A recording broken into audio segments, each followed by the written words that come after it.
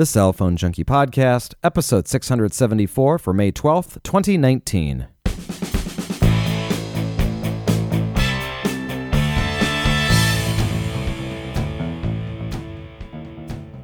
Google announces 2 new Pixel devices, Bloomberg lays out what's expected from Apple's upcoming software updates, and sorting out time zone troubles. My name is Mickey Papillon. And I'm Joey Kappas. Brought to you each week by the Cell Phone Junkie Podcast application, available now for Android and iOS for $1.99. Well, in the news this week, Samsung announcing it has 2 new ultra-high-resolution image sensors for phone cameras offering up to 64-megapixel resolution. The ISOCELL Bright GW1 operates in 2 modes. In bright light, it can produce a full 64-megapixel image. It can also utilize tetracell pixel merging or pixel binding to combine 4 pixels into 1, acting as a 16-megapixel sensor with better low-light performance. The sensor also offers extended HDR and slow-motion video for up to full HD at 480 frames per second. A second offering, the ISOCELL Bright GM2, offers most of the same features in a 48-megapixel sensor, which has 12-megapixel with pixel binding. The 2 sensors chips are currently sampling and are expected to be in mass production in the second half of the year. Well, in device news, Samsung is canceling its outstanding Galaxy Fold orders unless customers confirm that they still wish to proceed despite the screen failures that were seen in the review units. The company emailed customers on Tuesday this week who ordered the device, acknowledging the issues experienced by those reviewers, stating that it will automatically cancel orders unless purchasers confirm that they still wish to go ahead with the order.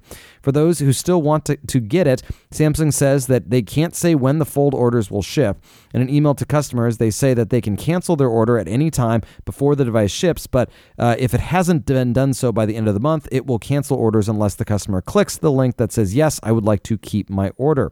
The revised Samsung Galaxy Fold launch date in the U.S. will be decided in the next couple of weeks, says the company's CEO. There is speculation that the device will be canceled altogether, though that has not been yet discussed publicly. Boy, this one has really kind of gone sideways on Samsung here, as we've talked about over the last couple of weeks. After the review units that went out had all sorts of screen issues, and now the canceling of the orders here in the U.S., it is definitely a wonder whether or not this thing is going to come out. Yeah, and if it does, it's going to be very limited quantities, and I bet you that's why they're doing this particular maneuver, because no company ever wants to cancel your order by default. You want it the other way around. Send an email saying, are you sure you still want to proceed? Then say no, but this is the other way. This is, an opt-in versus opt-out. So that means that they're going to have very limited quantities, is what my gut feel on this as well. If they do have only, say, tens of thousands versus hundreds of thousands of these things available, there are certainly going to be some quality control things that are going to kind of come out on the back end of this as far as why they're doing this, because they're going to need to take more time on the front end to make sure that everything that's going out is indeed the appropriately functioning type of hardware. So it is kind of an interesting just conversation to have across a device that is so new and so different. And if you have an issue like this, how do you deal with it? Obviously, not the first time Samsung has had an issue with a device that has had to be recalled. The Note, I don't remember which number it was, the 7 or the 6, one of those Note devices had a lot of issues with it in the batteries, if you'll recall, from about 2 years back. And so obviously Samsung learning a lot from that, and will hopefully take that knowledge and put into it in place a revised rollout of this device, because I know certainly the technology of having a folding screen is intriguing to some. Well, at the Google I/O conference this week, Google expanded its Pixel lineup with 2 mid-range models, the Pixel 3a and Pixel 3a XL. The new models look much like the higher-end Pixel 3 models and have most of the same features, but use software to bring enhanced quality to more affordable hardware components such as the camera module. The Pixel 3a has a 5.6-inch display selling for $399. The larger Pixel 3a XL has a 6-inch display and sells for $479. The phones are on sale starting immediately from Google, and Google is expanding distribution of its whole Pixel 3 and 3a lineup to T-Mobile, Sprint, and U.S. Cellular in addition to Verizon. The 3A phones include a 3.5mm audio jack, night sight, and portrait modes in the camera app, call screening, a squeeze shortcut for Google Assistant, USB-C, stereo speakers, Google Titan M security chip, and a promise of OS updates for 3 years. The phones support fast charging and come with an 18-watt charger. The Pixel 3a is available in 3 colors: dust black, clearly white, and purple ish. Now, Sprint is offering new customers either the 3A or 3A XL for less than $35 a month per line when combined with unlimited basic, featuring unlimited data, talk, and text nationwide, as well as 500 megabytes of mobile hotspot and Hulu based on a plan with 5 lines of basic unlimited. The 3A will be available for $31.07 a month or $11.07 a month after a $100 discount and $0 down with Sprint Flex Lease for a device combined with $20 per month for unlimited basic. The larger Pixel 3a XL is available for $34.40 per month, which is $14.40 per month after a $100 discount, 0 down with Sprint Flex leases, and a device combined with $20 per month for unlimited basic.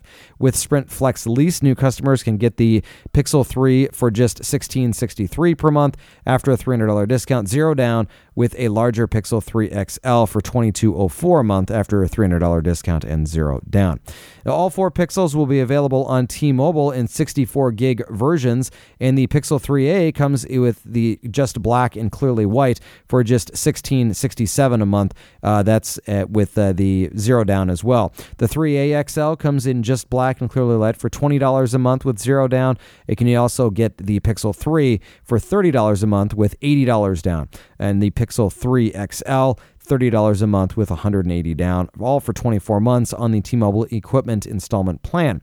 T-Mobile also offering new and existing customers up to $400 off any of the Pixel smartphones with an eligible trade-in, meaning customers can get the new Pixel 3a basically for free. T-Mobile for business customers can also take advantage of the offer. All 4 Pixels include 600 megahertz support, providing better coverage in buildings and in rural areas.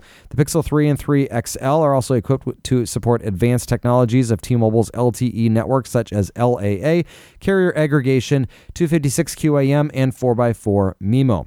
Now, in other Android device news, T-Mobile will start selling the OnePlus 7 Pro nationwide on May 17th. The phone is set to be announced on Tuesday, May 14th in New York City. T-Mobile will hold its own launch event for the phone at a Times Square store on the same day. Then on the 15th, T-Mobile will hold additional launch events at its signature stores in Chicago, Vegas, Miami, San Francisco, and Santa Monica. OnePlus made a name for itself offering an affordable flagship selling unlocked phones. The company scored its first U.S. carrier deal last year when T-Mobile picked up the OnePlus 6T. Now, moving on to software news, Bloomberg on Monday posted a lengthy report on what it expects Apple to announce in iOS 13, watchOS 6, and macOS 10.15.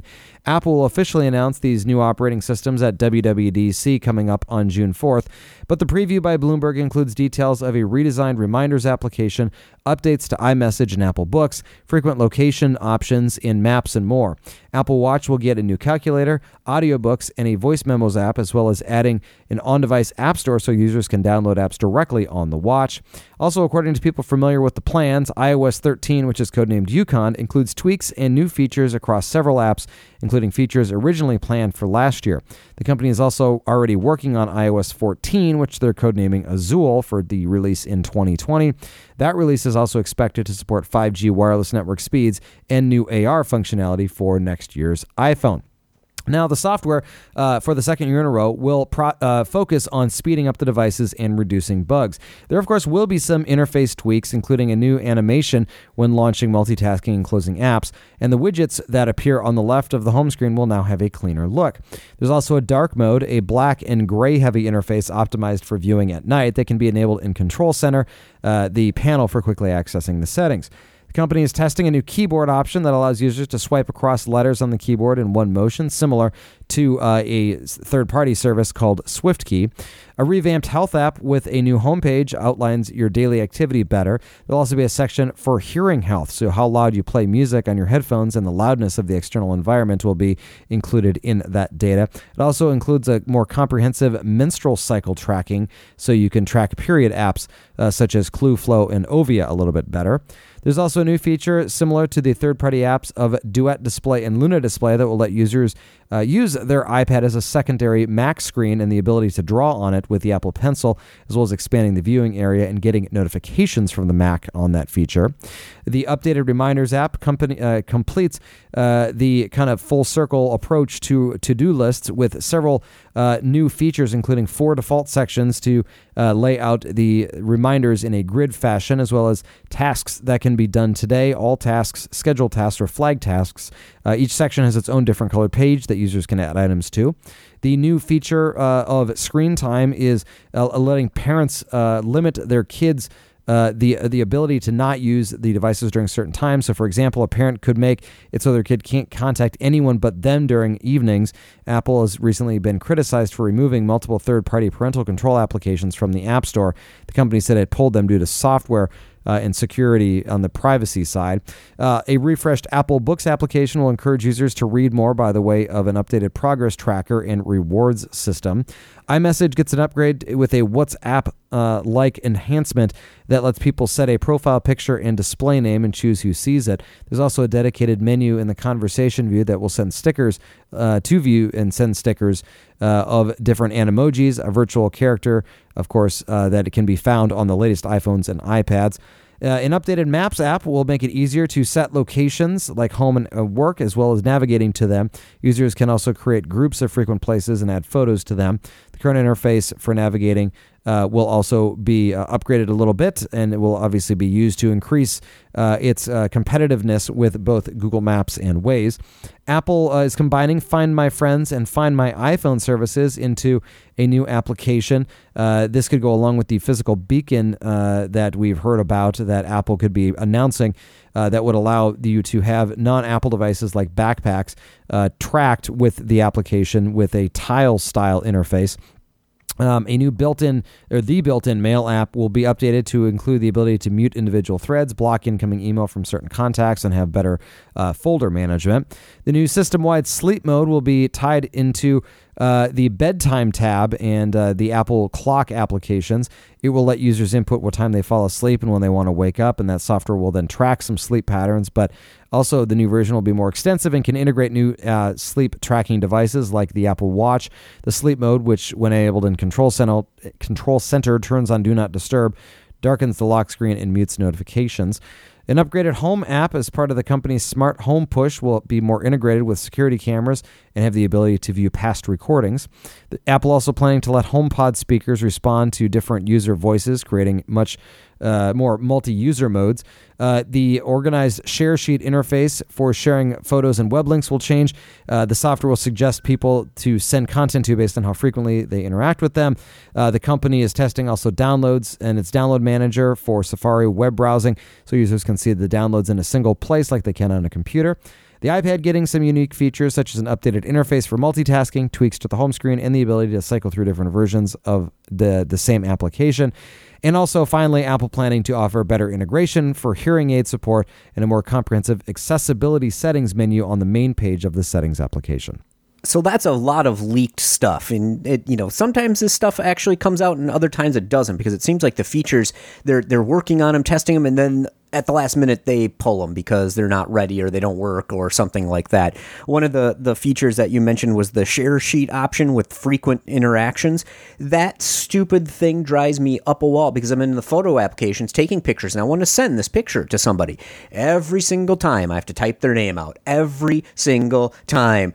Instead of just grabbing pictures, hitting the share button, and then seeing the people who maybe the last 2 people, the last 3 people, the last 1 person would make it infinitely easier. I can't believe it's still the way it is right now. So I would love to see that. And of course, a bunch of the other things saying, moving stuff around. It seems like they just move things around just for the fun of it, just to drive you nuts instead of actually making things better in many cases. I hope they don't do that. It's nice to have some upgraded multitasking because that still is kind of cheeseball on the iPad that definitely needs some improvement, but otherwise, of course, it's nice to have some new features. The one thing that I see that's glaringly missing is, of course, tweaks and improvements to the Photos application, because that has been pretty. I mean, they've done some things, but it still needs more work. It needs to be improved upon. I continue to want, and I'll just say even yearn for, if you will, more professional integration with support for things like mice on the iPad side. Most of this just kind of comes down to me really enjoying using the portability of an iPad for a day-to-day device. But for those that do what I do, you understand that you do get quite a bit of fatigue from using an iPad for an extended period of time. Would love to be able to integrate it with a mouse. Obviously, we already have the keyboard. Would love to be able to connect up an external monitor and for it to either display the content from the main display on that monitor, to have basically a dual monitor setup, etc. All of these things, not crazy requests, mostly just trying to take full advantage of having a device that can really connect and go anywhere.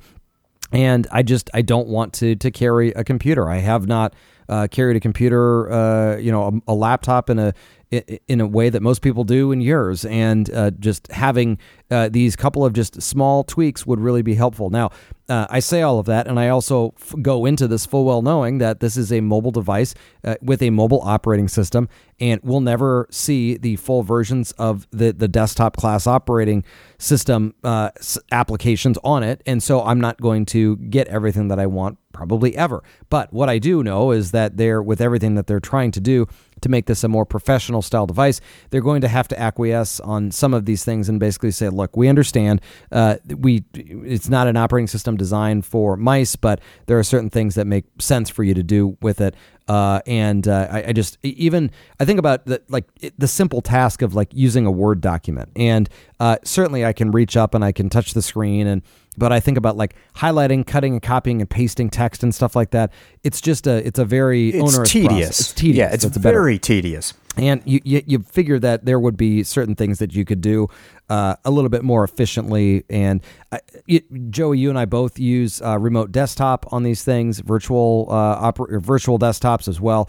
And those you almost have to have mouse support in order to use kind of for a longer period of time. So it's just, there are a number of things that are, to your point, not just from, kind of my desires of how I would love to use the operating system, but as all of us have started to use these things as more, regular devices or primary devices, I guess, if you will, there are things that just come up and you go, well, why can we not have X, Y, or Z thing? Apple obviously working to try and integrate and incorporate as much as they can, and also making sure that they're still, I'm not sure if differentiating is the right word, but optimizing these devices for the best that they can for the way that people are using them. So anyway, a lot happening on the iOS side. Now, on the watch side, watchOS 6 will add in the App Store directly to the watch, so you can download apps on the go, making it more independent of your iPhone.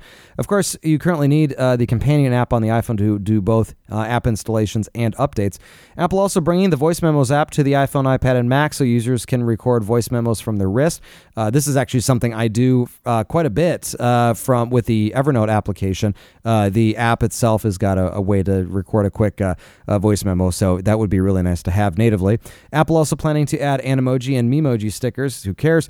The watch will also get Apple Books app for listening to audiobooks from the wrist, and also a calculator app. There'll be 2 new health-related applications, one dubbed Dose, which is for pill reminders, and another called Cycles, that's for tracking menstrual cycles.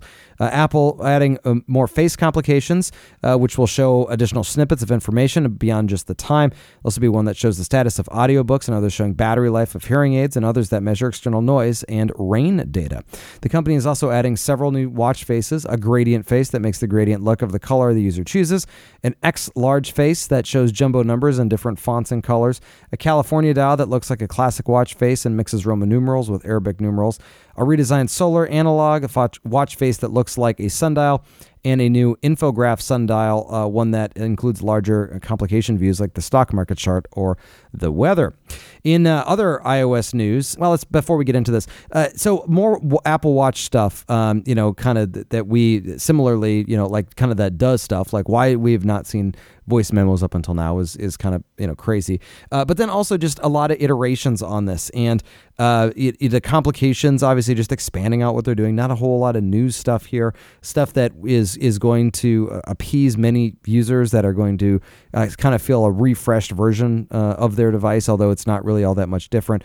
And this is just the state of where we are. Not a lot of stuff is changing. Not a lot of functionality is being added. It's all incremental stuff at this point. And as users of mobile devices, this is just kind of where we are, like we were with basically have been since computers, I should say, for about the last decade.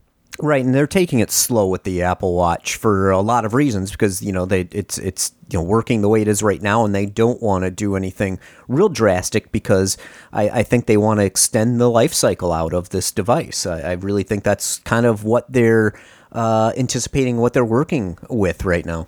Yeah, and obviously I don't really find that there's a lot that I can't do with these devices, and the operating systems. And, mobile is quickly changing here to being more of a primary thing for, a primary device for, I think, a lot of the general public. I mean, you think about, you've got full generations that have grown up using these devices now. And as you think about where you are spending most of your time, it's not necessarily where you're the most productive, but where you're spending most of your time. That's really where I think they're trying to make sure as a company they're focused mostly on. And so if you then go to these extraneous devices, these secondary devices, even tertiary devices like watches and other wearables, it's mostly about just making sure that they're able to continue to provide that experience and the additional functionality. I mean, why you can't download applications or software updates independently is kind of silly.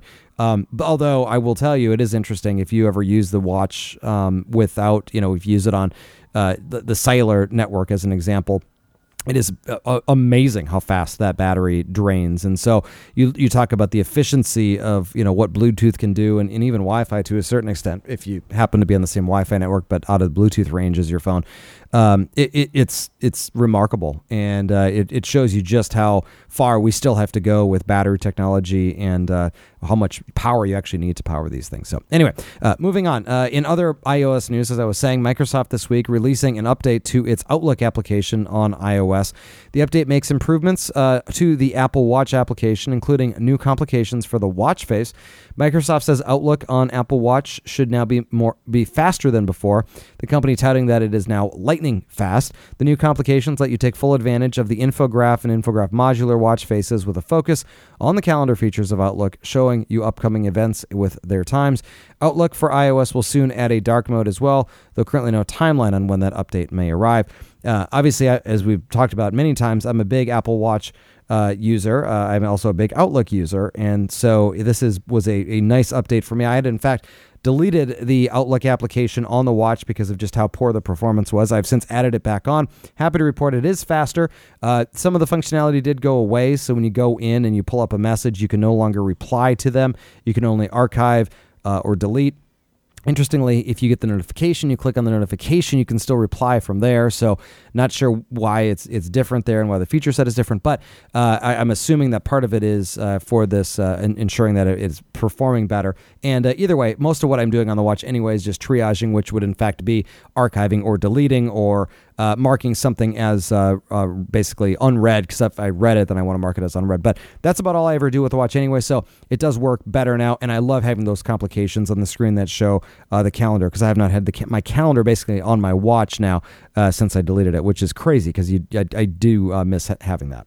Yeah, that's crazy you didn't have that, because I still use the regular, stock mail app connected to the Exchange account to get my calendar and all that stuff synced over. So that I see on there, and I don't use the Outlook app complications. So that's great. You've got that back on there, and that reply thing, that just sounds like a bug. I think they just probably missed it. Yeah, it could be. Either way, I'm looking forward to the continued improvements and feature additions. I just don't want to have multiple synchronizations of that data on the device. I don't know why. I just don't want to have, even if it was just calendar and contacts. I do everything through Outlook, and it works out fairly well. So anyway, moving on. In Android software, Google I/O this week revealing new software as well as those two new Pixel devices. Google's mobile operating system has new key features being added to Android 10Q. The first is Live Caption, a system-wide feature that uses on-device speech recognition to automatically add captions to any video played on the phone, including video calls. Because it uses new on-device speech recognition, it works quickly, privately, and even offline. A new focus mode blocks notifications from a configurable list of distracting applications when enabled. A new dark mode helps save power on phones with OLED displays. New parental controls built right into the phone's main settings let parents set time limits into specific apps, set a bedtime that can be extended with bonus time by the parent, approve new app installs, and review screen time by application. New privacy controls offer more granular control over applications using location data. Q also offers better support for foldable phones. The third beta of Android 10Q will be available soon for 21 devices from 12 different brands. Now, on the back end of Android Q, the OS includes new internal architecture called Project Mainline that splits off OS functions like app-like modules that can be updated quickly and easily without updating the entire operating system. This will allow many security and privacy updates to be delivered quickly via Google Play instead of requiring time-consuming updates to the whole OS created by manufacturers and carriers. The new modules include several that are critical for security and have required the most updates in the past. These include the module for handling media such as photos, videos, and audio, resolving internet domain names, managing app permissions, and cryptography. All of this will lead to overall faster OS updates in the future. Also new in Q, new cryptography software called Adantium, which allows any device to keep user data encrypted, something that previously required cryptographic acceleration hardware. Further, Google announced that all compatible Android devices newly launching with Android Q will be required to encrypt user data with no exceptions. The policy seems to exempt devices that launched with an earlier version of Android but are upgraded to Q. Encrypting user data keeps data on the phone from being accessed when a device is lost or stolen. Google is also making TLS 1.3 standard in Android Q that offers faster, more secure protection for network connections compared to TLS 1.2. Yeah, that's good they're doing the encryption enforcement. Of course, a bunch of devices have been able to do that, but not a lot do, and it's not really obvious to the user that this is happening. Just like the iPhone, because the iPhone has been encrypting all user data for many, many years now. They were really kind of early on it, and you don't really know that it's happening because it happens when you set a passcode or a password on your device. Otherwise, the device is not encrypted, but once you set that, then the entire device memory is encrypted. Yeah, and there's no way to go in and get it without that password, which is obviously, if you're concerned about your privacy, concerned about your data, whether or not you have anything or not to hide, it is still very important data that's very valuable from what you're sharing, information that could get out there and potentially get used for various types of purposes. So definitely an interesting and important thing that we're seeing now coming here built into Android Q. In other Android news, Google's visual search and intelligent camera application Lens is getting new features specific to visiting restaurants. With Lens, you'll soon be able to point your phone's camera at a menu with Lens and automatically highlight the most popular dishes based on Google Maps reviews. Very interesting there. Users will also be able to point their camera at the bill, and Lens will automatically calculate the tip and options for splitting the bill. On the search side, Google is adding 3D models to its search results, including the option to use AR to display models at actual size in the space around you. At I/O, Google demoed 3D models of the human body, sneakers, and a great white shark. On the Google Assistant front, Google's new Pixel phones coming later this year will have a new version that brings Google's speech recognition system onto the phone itself for up to 10 times faster response, as well as offline capabilities. Google has shrunk its machine learning model for speech recognition down to just 1/2 gigabyte, enabling it to fit on the phones. Google is adding several features to Assistant, including a semi-automated transaction on select websites, such as reserving a rental car. Google is also adding a new driving mode to Assistant that combines maps navigation with audio features in a voice-driven interface that minimizes distractions. A redesigned version of Android Auto will also roll out this summer. The biggest change, the ability to control two apps at once, with one taking up the main screen and the other displaying limited controls and or info in a widget within the persistent bar at the bottom of the screen. So, for example, the main screen can show navigation maps, while Spotify controls appear at the bottom bar. The bottom bar also swaps out app shortcuts for a voice assistant button and the button that summons a new notification center. Android Auto can also now automatically launch navigation to resume your music each time you start the car. An expanded layout will appear on cars with wider displays. Android Auto lets an Android phone power your car's dashboard screen with an interface optimized for driving and minimizing distractions. Similar to Apple's CarPlay, of course, more than 500 car models from 50 brands support Android Auto. Finally, in software news from Google, if privacy is important to you, Google announced Tuesday that its privacy-oriented incognito feature will be expanding to apps beyond the Chrome browser. Google Maps and YouTube will soon offer incognito mode, keeping Google from tracking and storing your activity and associating it with your Google account. Later this year, Google will also add incognito mode to Google Search on mobile.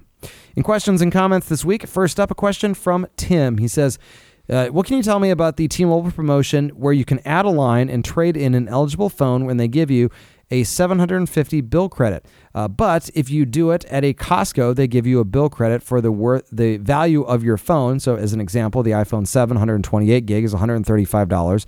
And then that remainder in the form of a Visa card. So for example, in this case, $750 minus the $135, which would be $615. The card coming 3 to 4 weeks later. If this is possible, could you just essentially cancel the line added after 3 months with no repercussions? Thanks, Tim. So, yeah, Tim, I suppose this would be possible. And, as with most of these offers, there is no contract involved when you're making the switch over to these carriers. So no binding agreement between you and the carrier. But the carrier is banking on the fact that most people aren't going to take the time to leave them after they do everything to make that switch over. But really, there isn't any reason you couldn't leave and keep that money that you've received from them. But that said, any device balances that are still due to you and any promotions that went against the account are going to be forfeited if you cancel a line or the entire account. So just keep that in mind that, yes, you can probably get away with some stuff here, but I don't, a lot of this is going to be tied to the account itself. And so you may not be able to get all of the stuff that you think that you're getting when you leave.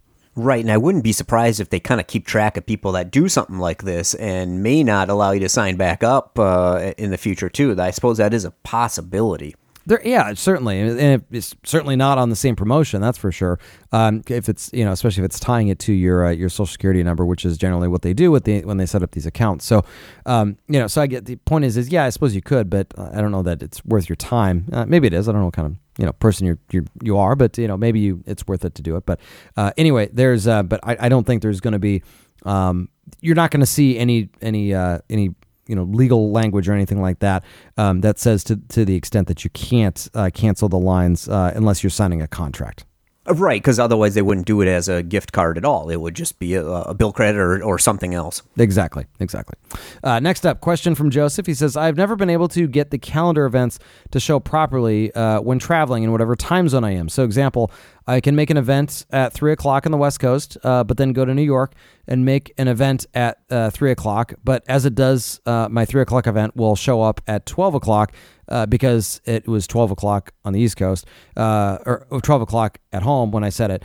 And the time zone override is off. What setting do I need to modify to make this happen? So kind of as a way of a little bit of history, of course it does this because you're creating the event in the time at the time in the world that we are in. Meaning, if you put a flight on your calendar at a certain time, let's just say noon, for 3 hours in duration, whatever time that flight happens is the same time everywhere in the world, just plus or minus the time zones, right? So let's play this out. So a 3 hour flight, 1 hour time zone difference, meaning you would land it'd be 3 o'clock at the time from where you left, but because you got one time zone, you went back one hour, your phone would display 2 p.m. So if you put a meeting on your phone that ended at 2 p.m., it would be showing that the meeting was already over because you made that change in the time zone. So there isn't an easy way when you're traveling to add an event on your phone, at least through the Outlook application, and set the time zone that you're in. Joey, do you remember, can you do this in the calendar application in iOS? Can you go in and change the time zone? Yes, you can, and that's what you have to do. If you're in California, for example, and you have a meeting in New York, you want to make sure you set that calendar appointment as Eastern time. So when you go to Eastern time, it'll actually show you the appropriate time for that, because otherwise it just sets it as your home. Well, no, I shouldn't say that. It sets it wherever your current time zone is set in your device, and if you've got it set automatically wherever you are at the moment. So it is a weird feature, and of course I don't do that much time zone moving these days, but it's very handy when it does keep it adjust, especially for somebody who changes time zones very, very frequently. It's great to keep track of it that way. So one of the things that you brought up here was this time zone override. So turning off time zone override means that your phone's calendar displays events based on your home time zone. iOS automatically displays events in your local time, but you can use time zone override under which is mail, contacts, calendars, and settings to stick to a particular time zone, which of course is handy when you're away from, let's say, your home and you're actually looking to keep it on, to keep everything set for the local time. But frankly, I would much rather have it where I'm just looking at the information in the time that I am. Joey, as you point out, you can set it for the time zone where you are in the mail or the calendar application that's built into iOS. In Outlook, I don't see a place to do this. There's no time zone when you're setting the time. It shows up and it says the time zone that you're in. As an example, mine just says Eastern Daylight Time right now. I can go in and I can move, of course, the time around, but I can't do anything to set the actual time zone in there. So unfortunately, it's not the I don't have the ability to do that in here. But of course, you can do it on the computer as well when you go into Outlook. I think you can do it also in Gmail if you're using one of the Google calendars where you can set the time zone. And that's really the best thing to do, is to set it based on the time that when you go in and add it where you're going to be, because then it'll be and set that time zone so that it makes the most sense, not where you are. I know it's confusing, and this goes back to wouldn't it be great to have a universal time? So we're not even thinking about this, but we digress. This is probably not going to happen. Next up is a question from Patrick, and this is actually the last question, and it says, TCPJ, question regarding the Pixel 2 versus from Verizon versus the Google Store version of the Pixel 2. I've read that updates will come from Verizon and the device comes with pre-installed applications. I plan to use T-Mobile. It's just the Verizon Pixels are priced lower. Well, will there be restrictions or missing frequency bands? Also, do you think the Pixel 2 has better performance than the 3A? Thanks for the great show. So let me tell you what Google says about this. So the unlocked version of the Pixel 2 is an unlocked phone that works with all carriers, including Project Fi. The Verizon version is a Verizon-enabled phone with Verizon SIM cards pre-installed. So that doesn't tell you a whole lot. So let's go into the differences here. So not much really from a physical perspective, obviously. But the Pixel 2 and Pixel 2 XL are unlocked and do indeed work with all major carriers. They support 21 different LTE bands, including AT&T, T-Mobile, Sprint, US Cellular, and of course Verizon. The Google and Verizon versions of these devices are basically the same from where they're going to work. If you buy the Verizon version, you can take it to any carrier and it will work. T-Mobile is running promotions from time to time, so you can get some money off of these for buying them. But as for the Verizon SIM card coming pre-installed, obviously that's just because of the exclusive that they had. But if you can obviously just take the SIM card out and put the new one in. So that's not a big deal. So the hardware itself, no difference. Like I mentioned, they feature the same specs, same software, same colors. And, the Verizon model, I think, had an exclusive when it came out, but there's really only the difference that you would find there. On the software side, when you buy a Google phone, you're getting obviously updates quickly. The faster updates the updates will probably come fast on both. Verizon has committed to pushing out major OS updates at the same time as an unlocked or Google Store version. And so Verizon has, will do review on these, but they did say that when Google releases it, Verizon phones will receive the same update at the same time. So I don't think that there's any reason that is not happening, although perhaps someone who's got phones, got one of these devices on Verizon might be able to confirm that for us. So on the idea of additional software coming on it, I don't think that other than just a couple of applications that Verizon preloads, you're going to find any real bloatware on these things, and you could just obviously uninstall any applications that you don't want. It's that's probably not that big of a deal, but you're not going to find, I think, the deep bloatware that you find when you buy, let's say, like, the older Samsung devices on a carrier. It's just going to be a couple of apps. Yeah, and most Android allows you to uninstall pretty much almost everything now these days, where a lot of times in the past you could not. Yeah, and again, I think it's just going to be like the Verizon TV stuff and those types of things, the video type of applications. It's not going to be a crazy amount of stuff. So really, not a whole lot of differences here. Same hardware, same networks, updates at the same time. No real issues that you're going to find. And so I would say if you can find it for cheaper and it's unlocked on Verizon, that you would probably want to go with that, just because it's going to be okay for you. And frankly, if you wanted to, you could obviously, flash on the new version of the software, a different version of the software if you wanted to, because it's really a pretty easy thing to do with Google devices. Well, if you have any questions or comments for us, we'd love to hear from you. You can give us a call to 650-999-0524 or send us email to questions@thecellphonejunkie.com, and we'll get whatever you have to say on a future show. Joey, thank you very much, as always, for your time. We'll talk to you later. Thanks for listening. For more information about the stories you've just heard, visit us at thecellphonejunkie.com.